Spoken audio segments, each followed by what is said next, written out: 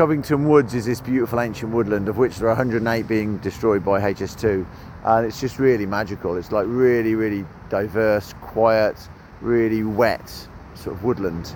So mosses and lichens, and yeah, really powerful, beautiful woodland. And waking up to the dawn chorus there was just so beautiful. Like literally at the time, my alarm for my phone, I got a dawn chorus, but of course it was an automatically thing from iPhone or whatever, so it was the tropical rainforest dawn chorus.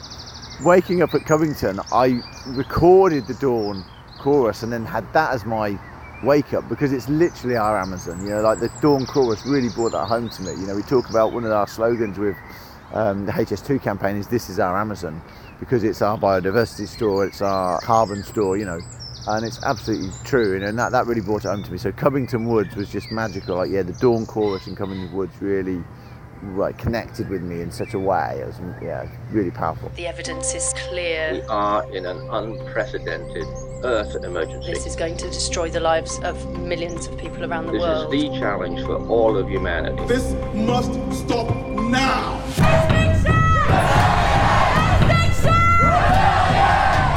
Civil disobedience. Non-violence. This is a moment of choice. Decolonize, decarbonize. We're going to rebel. Scientific realism has to win. Extinction Rebellion. Extinction Rebellion. Extinction Rebellion.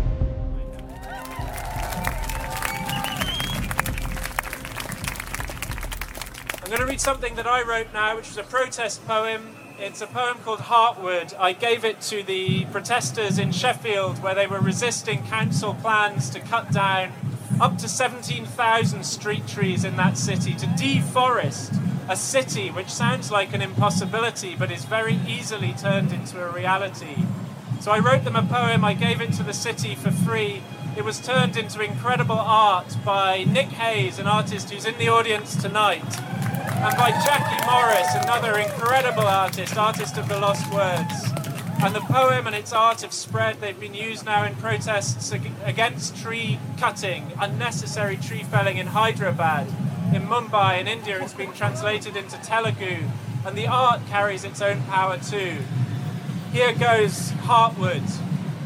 Would you hew me to the heartwood cutter? Would you leave me open-hearted? Put an ear to my bark cutter, hear my saps mutter, mark my heartwood's beat. I'm going to keep going over that noise. My leaves flutter. Would you turn me to timber cutter? Leave me nothing but a heap of logs, a pile of brash. I am a world cutter. I am a maker of life, drinker of rain, breaker of rocks, caster of shade, eater of sun. I am timekeeper, breath giver, deep thinker, cutter. I am a city of butterflies, a country of creatures.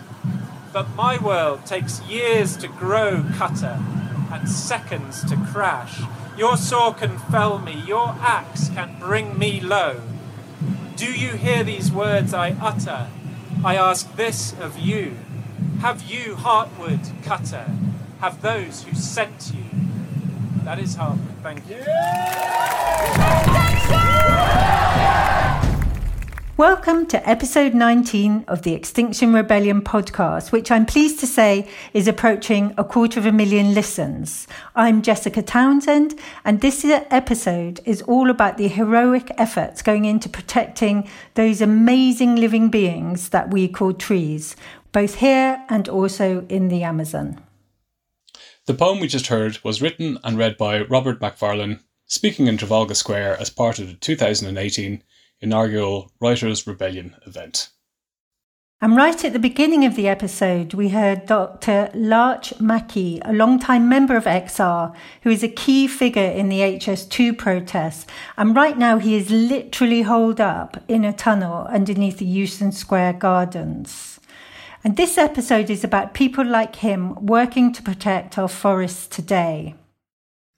And my co-presenter today, who you just heard, is a familiar voice and face to XR Rebels, as he's often doing live streams at our events. Hi, Virgil. Hello, Jessica.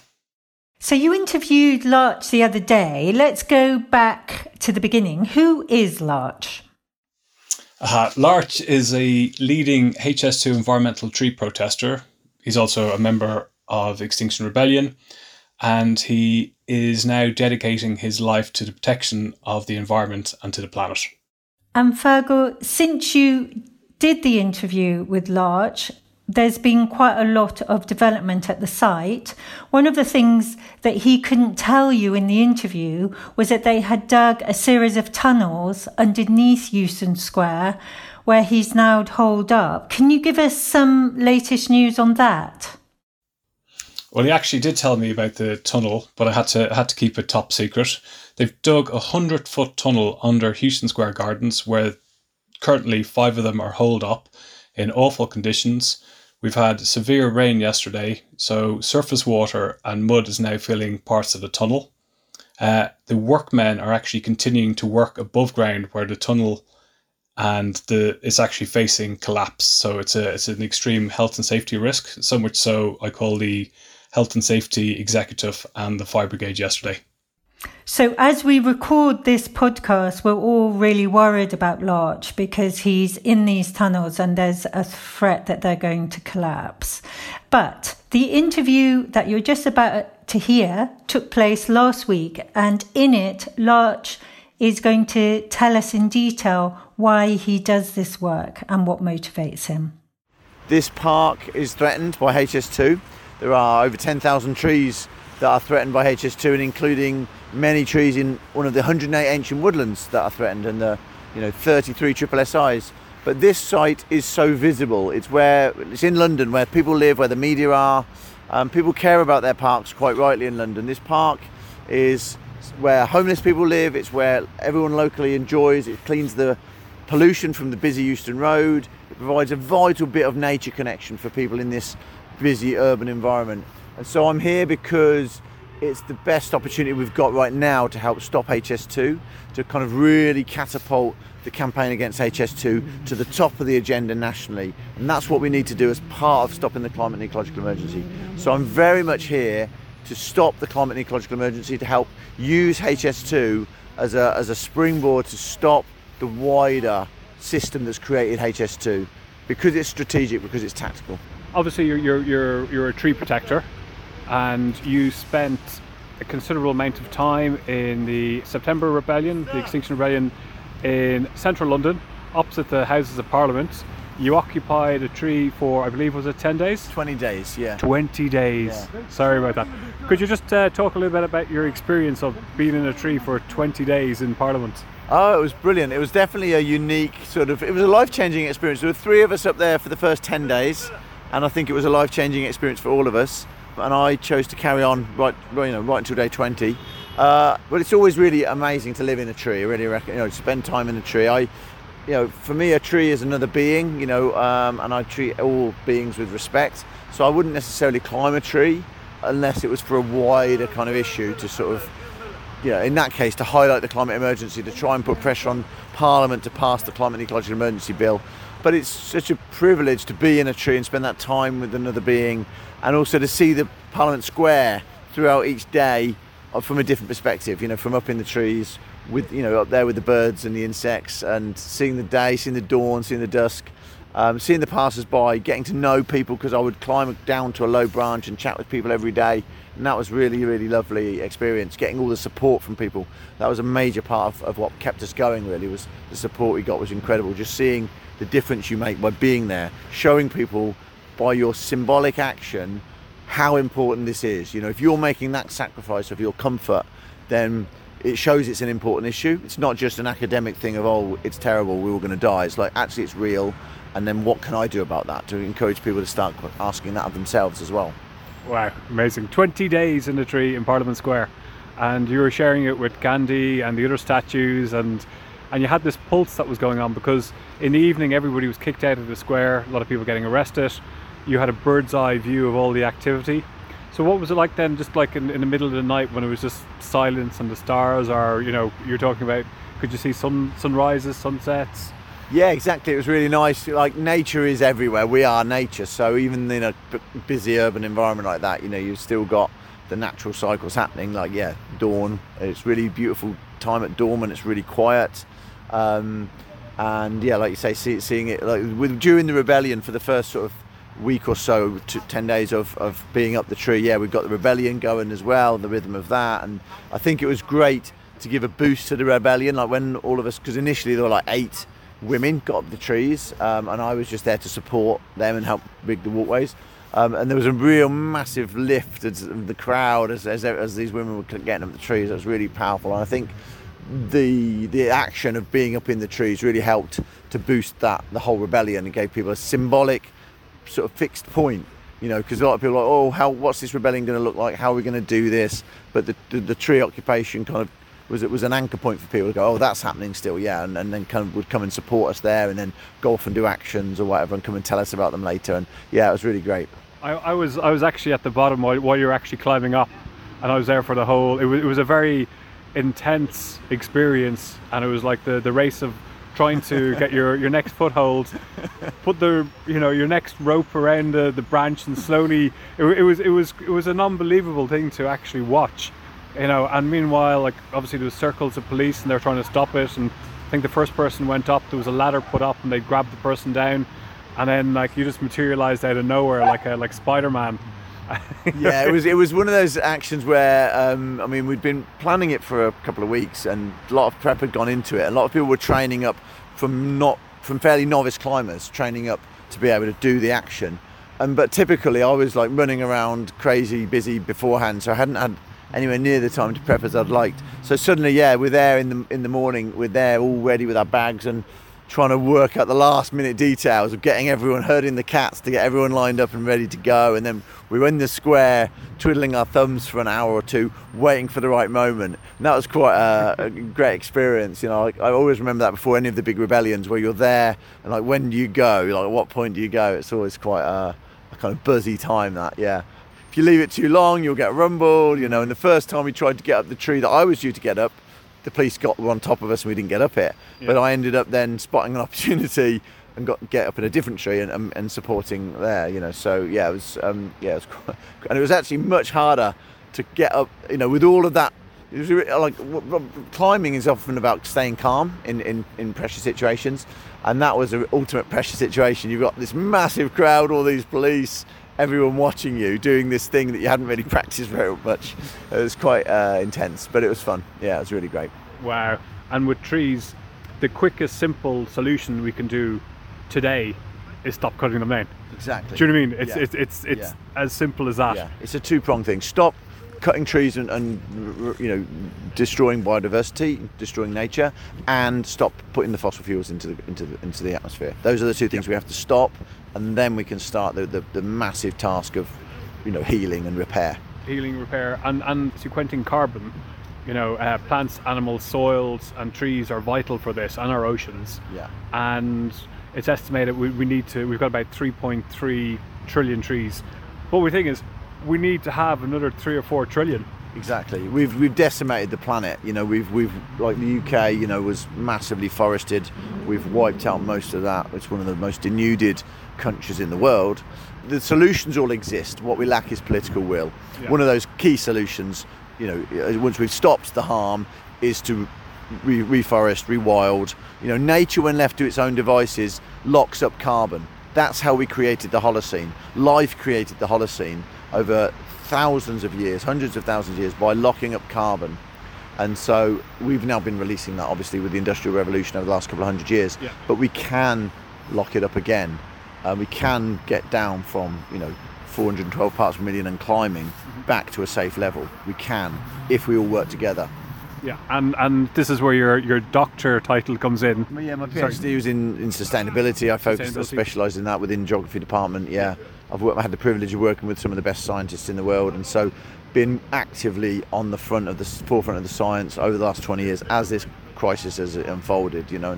And that's why I'm a social scientist, but I've worked with glaciologists and all sorts of physical scientists as well. You've gone then from teaching and lecturing to living in trees, getting arrested. I saw you got your finger broken. That was very graphic. So you're literally putting yourself on the forefront. I'm looking around here in Houston Square, and you've got these tree huts up here with like ropes going across from tree to tree. And I'm just going to point out this one over here looks really high. Yeah, that's called. It's a platform we're looking at. The tree is called a tree of heaven. That's the type of tree. So that's called heaven. Is that the name we've given to that treehouse? So there's a platform there which can sleep sort of 4 or 5 people. Then above it there's a little sky palace which can sleep a couple of people. So we're aiming to get a good few people up there for the eviction, try and defend that tree because that's due to be felled. One of the many trees in this square that's due to be felled. Yeah. And how high is that platform? That platform is about 65 feet, something like that, 70 feet. The one above it is slightly higher, maybe 70 or 80 feet. Yeah.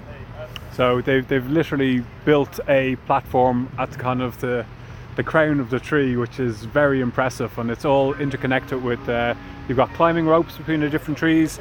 There's a structure right behind us here of a good use of crates.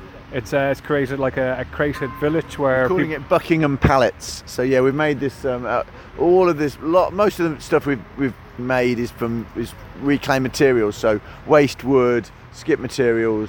And yeah, we've managed to make these beautiful big pallet home out of it. It's like a community centre where a number of us live. Every night we get homeless people coming up in the square asking for accommodation and food, and so we've got various tents and food that we give them. And this is our hub from which we do that. Obviously, as the eviction approaches, we're also having to have it as a fortress against the eviction, but we're still very much using it as a community hub to support homeless people and to just provide information to the community, to do whatever we can to make this square as safe and welcoming as we can. And now we're going to speak to Beth Pitts, who is a writer who has been working with Indigenous communities in Ecuador since 2013, especially those defending the Amazon from oil exploitation. Beth is part of Riders' Rebellion team, and she is super excited by the possibilities of uniting the two forces that give her the most hope for the future: Indigenous nature defenders and Extinction Rebellion. It was the most magical experience I've ever had in my life, especially one night we went out in a dugout paddle canoe on a jungle lagoon at night under the most beautiful stars I'd ever seen, with the jungle chorus of insects and frogs singing. And on the surface of the lagoon were enormous lily pads, and all the lily pads were lit up with millions of fireflies. And it was the most magical experience I've ever had. And I continued traveling around the world for another 9 months across 4 continents, but it was that experience in the Amazon which was the most magical of all.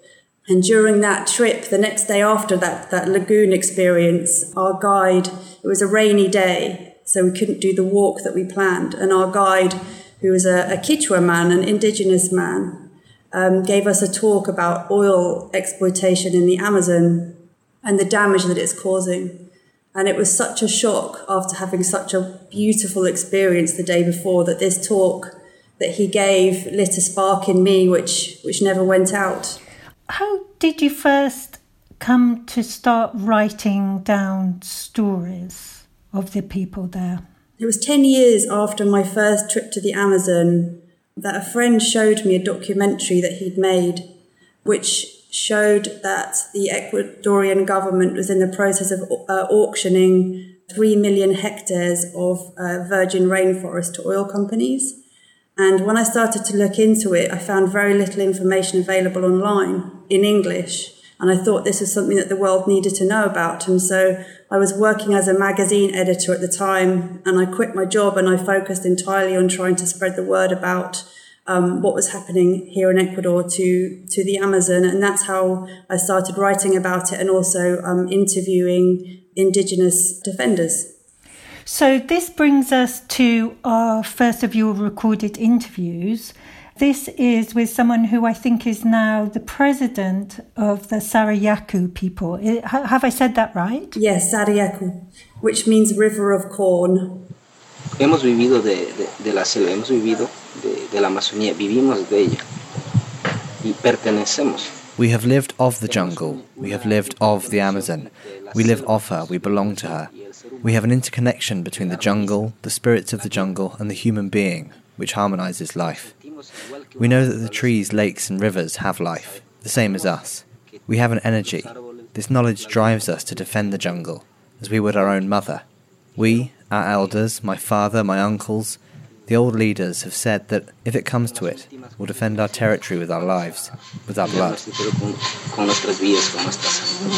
I was so impressed because this man, Tupac Viteri Gwalinga, was 28 years old at the time, and he had no advance notice that I was going to interview him, and he was just doing manual labour outside, and I just hijacked him and asked him if I could interview him.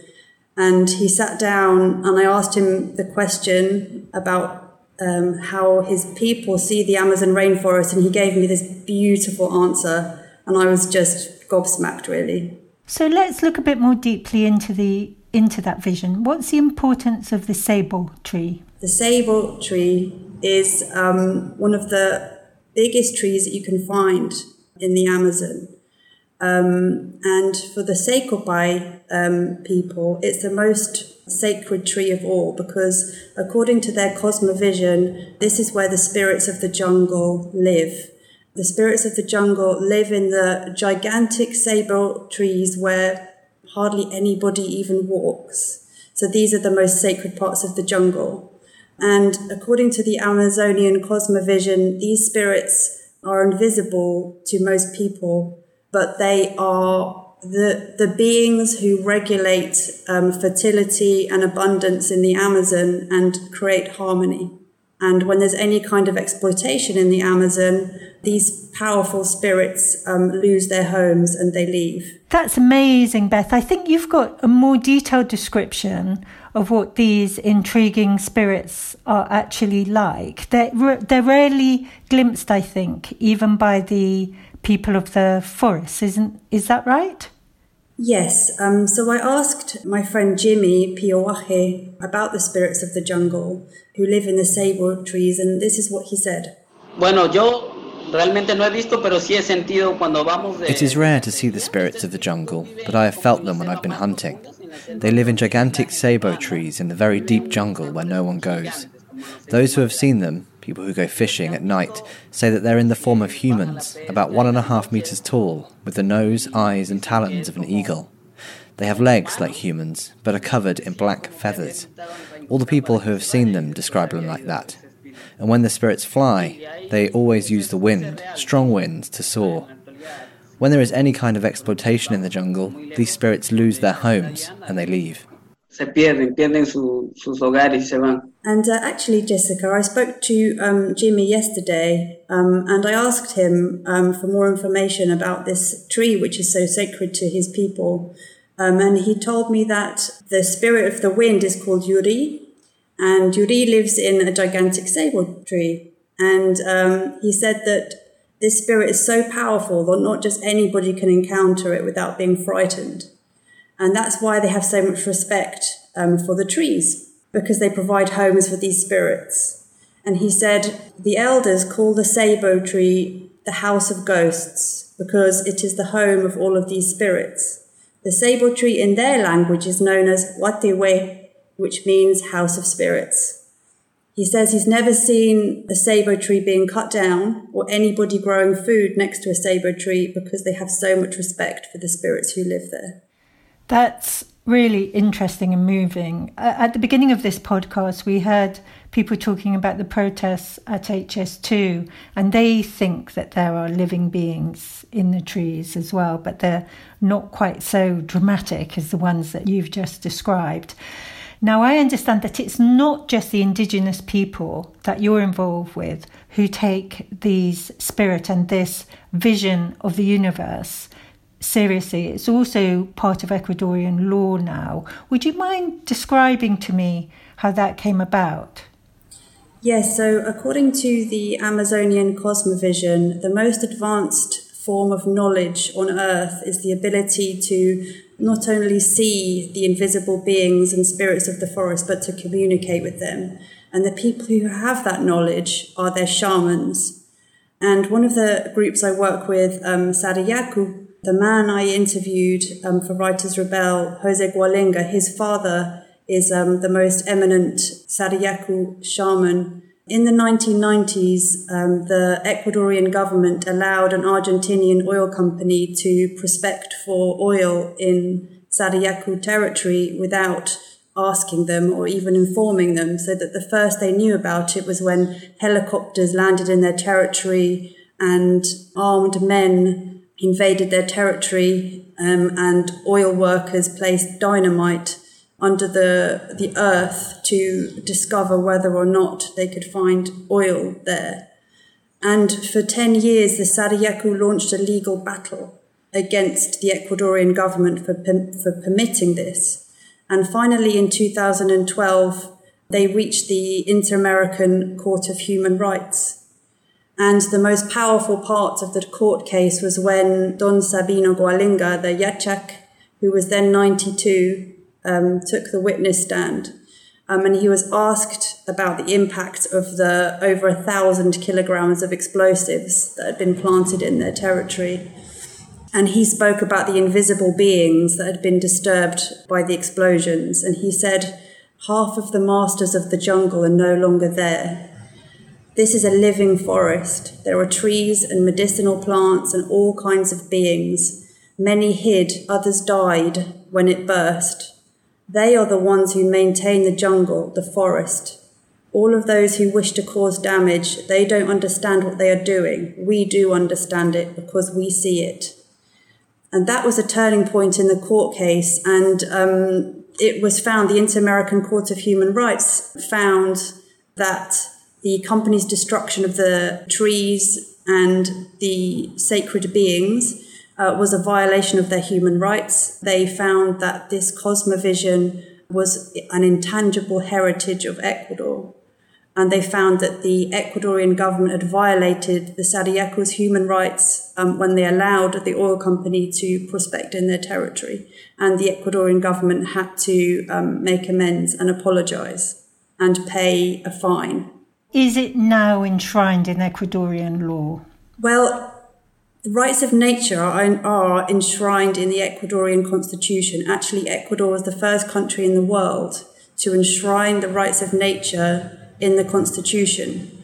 So it was really groundbreaking at the time. But sadly, they do not respect this, and they go against their own constitution daily, it seems, without any repercussions. For example, it's also considered ethnocide, according to the Ecuadorian constitution, to exploit for oil in the territories of uncontacted peoples. There are still 2 uncontacted groups who live in the Yasuni National Park, yet the government is exploiting for oil in their territory, which goes against the constitution and also international law. So, Beth, can you explain to me what the Caussac-Saca Declaration is? Following the court case, the Sarayaku people went even further and created the Caussac-Sacha project. Caussac-Sacha means living jungle.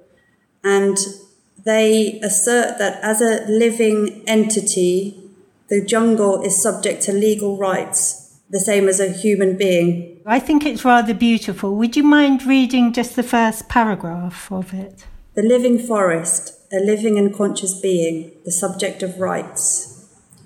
We, the people of Sarayaku, have for generations fought for freedom and resisted against external aggression, invasion, and colonization. We are the Sarayaku Runa, descendants of the jaguar. We are the original inhabitants of the Bobonasa, Pastasa, and Marañón watersheds, along whose rivers the Tayaks, bearers of a millennial wisdom, navigated, naming all the places they found along the way. And as well as the Caussac-Sacha Declaration, another part of the Caussac-Sacha project is called the Sisa Nampi, which is the border of flowering trees, which the Sarayaku are planting around their entire territory to represent their peaceful resistance to oil exploitation. Thank you very much, Beth. That was wonderful. If you've been moved by this story, you can support a new NGO being set up by one of the people we heard interviewed just now. It's a GoFundMe project that you'll find in the episode description on the website. So far we've heard of brave people defending trees both in this country and in the Amazon against great odds and often putting themselves in danger. But we're going to end the episode on a really positive note. The following is an extract from an interview that Marijn van der Geer, who's an old friend of the podcast, of course, did on Rebel Radio. She did it with Natasha Summers and Mark Schipperle from XR Rewilding, who both set up the Save the Oaks campaign. In November 2019, the government announced a tree planting programme to help meet its carbon commitments. Many commercial nurseries decided to be entrepreneurial and plant a lot of oak trees, and then COVID came along and transformed our lives. And it looked as if 500,000 trees would be mulched instead of cared for. We begin with Tash. So a little bit of the history. The project's called Save the Oaks, and you can see it at allthews.savetheoaks.org. And the project started off the back of a Times article in the first lockdown, where it was actually 750,000 sapling oak trees were going to be, inverted commas, burnt. I think that's a little bit of poetic license by the journalist. But anyway, it did the right thing in the sense that it triggered a response in a lot of people, including myself.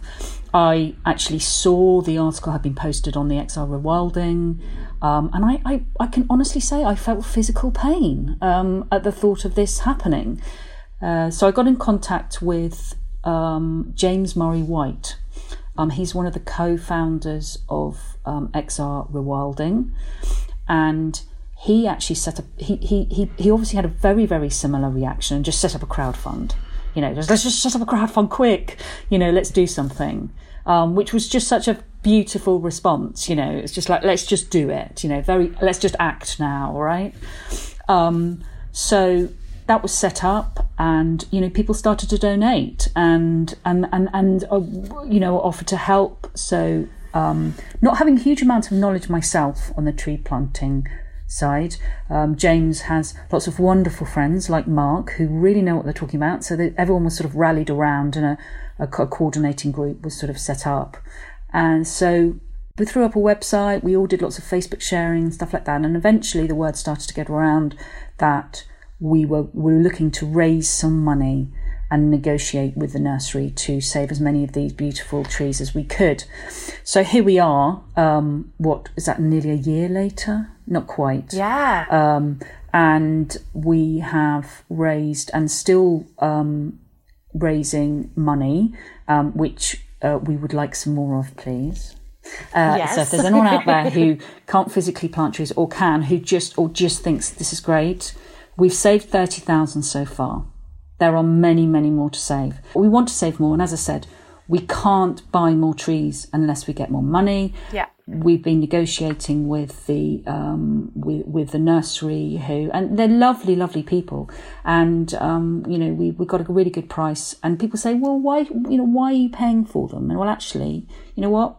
None of this is their fault, and I think Mark will back me up to say that 22p for an oak tree is pretty good value. Yeah. So that's where we are. We're just about to distribute our first round of 30,000 trees. Surely if you're the government and you hear that Maylor has 500,000 trees, they're about to get destroyed, surely you can find somewhere to plant these trees. I mean, is it really that bad, the red tape, that this just simply... I mean, come on. It must be possible for the government of a country to be able to do this. We have mechanisms, we have grants around woodland creation and this sort of thing, but it's there is red tape around it, but also that's a heck of a lot of trees. I mean, the good thing about social distancing is we'll get decent spacing between the oak trees if people can't get closer than 2 meters. So, if you imagine each oak tree could actually be 4 or 5 meters apart for major spacing. Well, you think that amount of land, that's a significant amount of land in any one place. So, and also Maylor will have been growing to order for people who were organised and knew they were going to be planting this winter anyway and last winter. So those orders will have gone. This was the stuff on spec that the government was presuming there'd be a trigger of extra grants, increase, that sort of thing. And that's what didn't come to fruition. Woodland creation, that sort of thing, is really being encouraged more and more. The whole carbon credits thing's being discussed and locking down carbon. So the communications are coming through. The whole thing about what happens now we're out of Europe and how we fund farming and land management could all change, and that could represent an increase in tree growth and planting as well. So So we're on a move, but we're in a bit of an unknown territory, and that hasn't been helped particularly by this imbalance between the expectation 3 years ago that things were going to change, and then they didn't change in time. So up in the northeast here, I had over 1,000 trees requested in 24 hours. So if you do decide to support your community groups, be ready.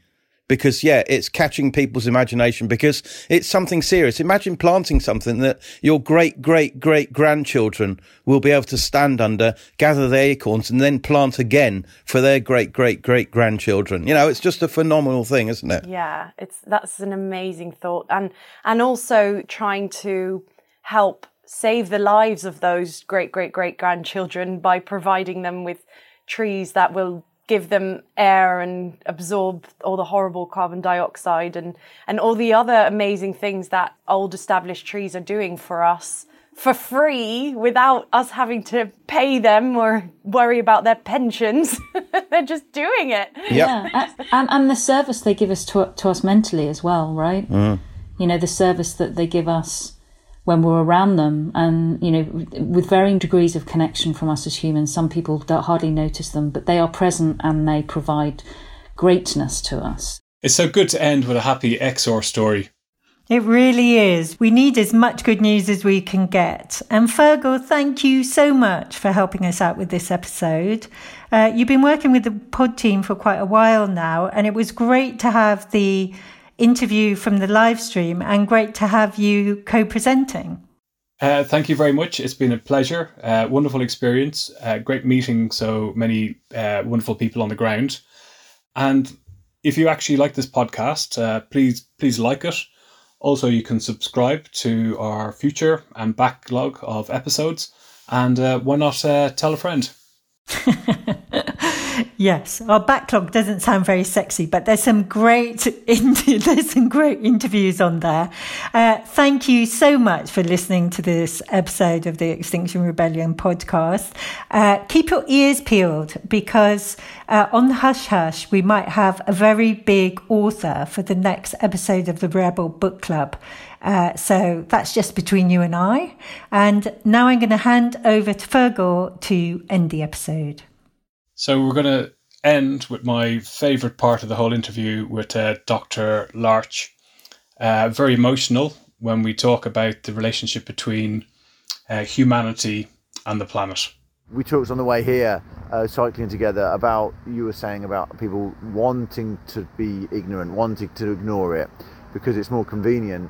And there's truth in that. But there's also truth in the fact that on some level we all know. Yeah, I get emotional. We know exactly. We know what's going on, and so it's tapping into that, and it's really painful to suppress that.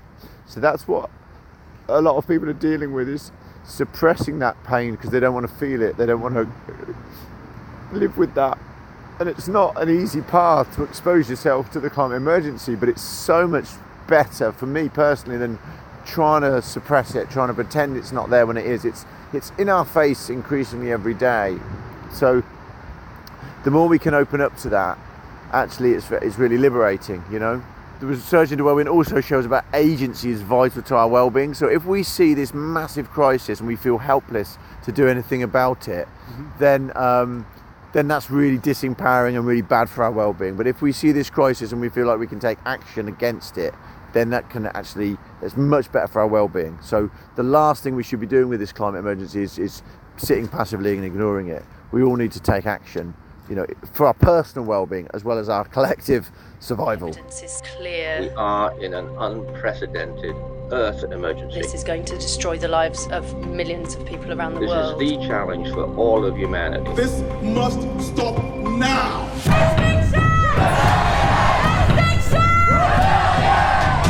Civil disobedience. Non-violence. This is a moment of choice. Decolonize, decarbonize. We're going to rebel. Scientific realism has to win. Extinction Rebellion. Extinction Rebellion. Extinction Rebellion.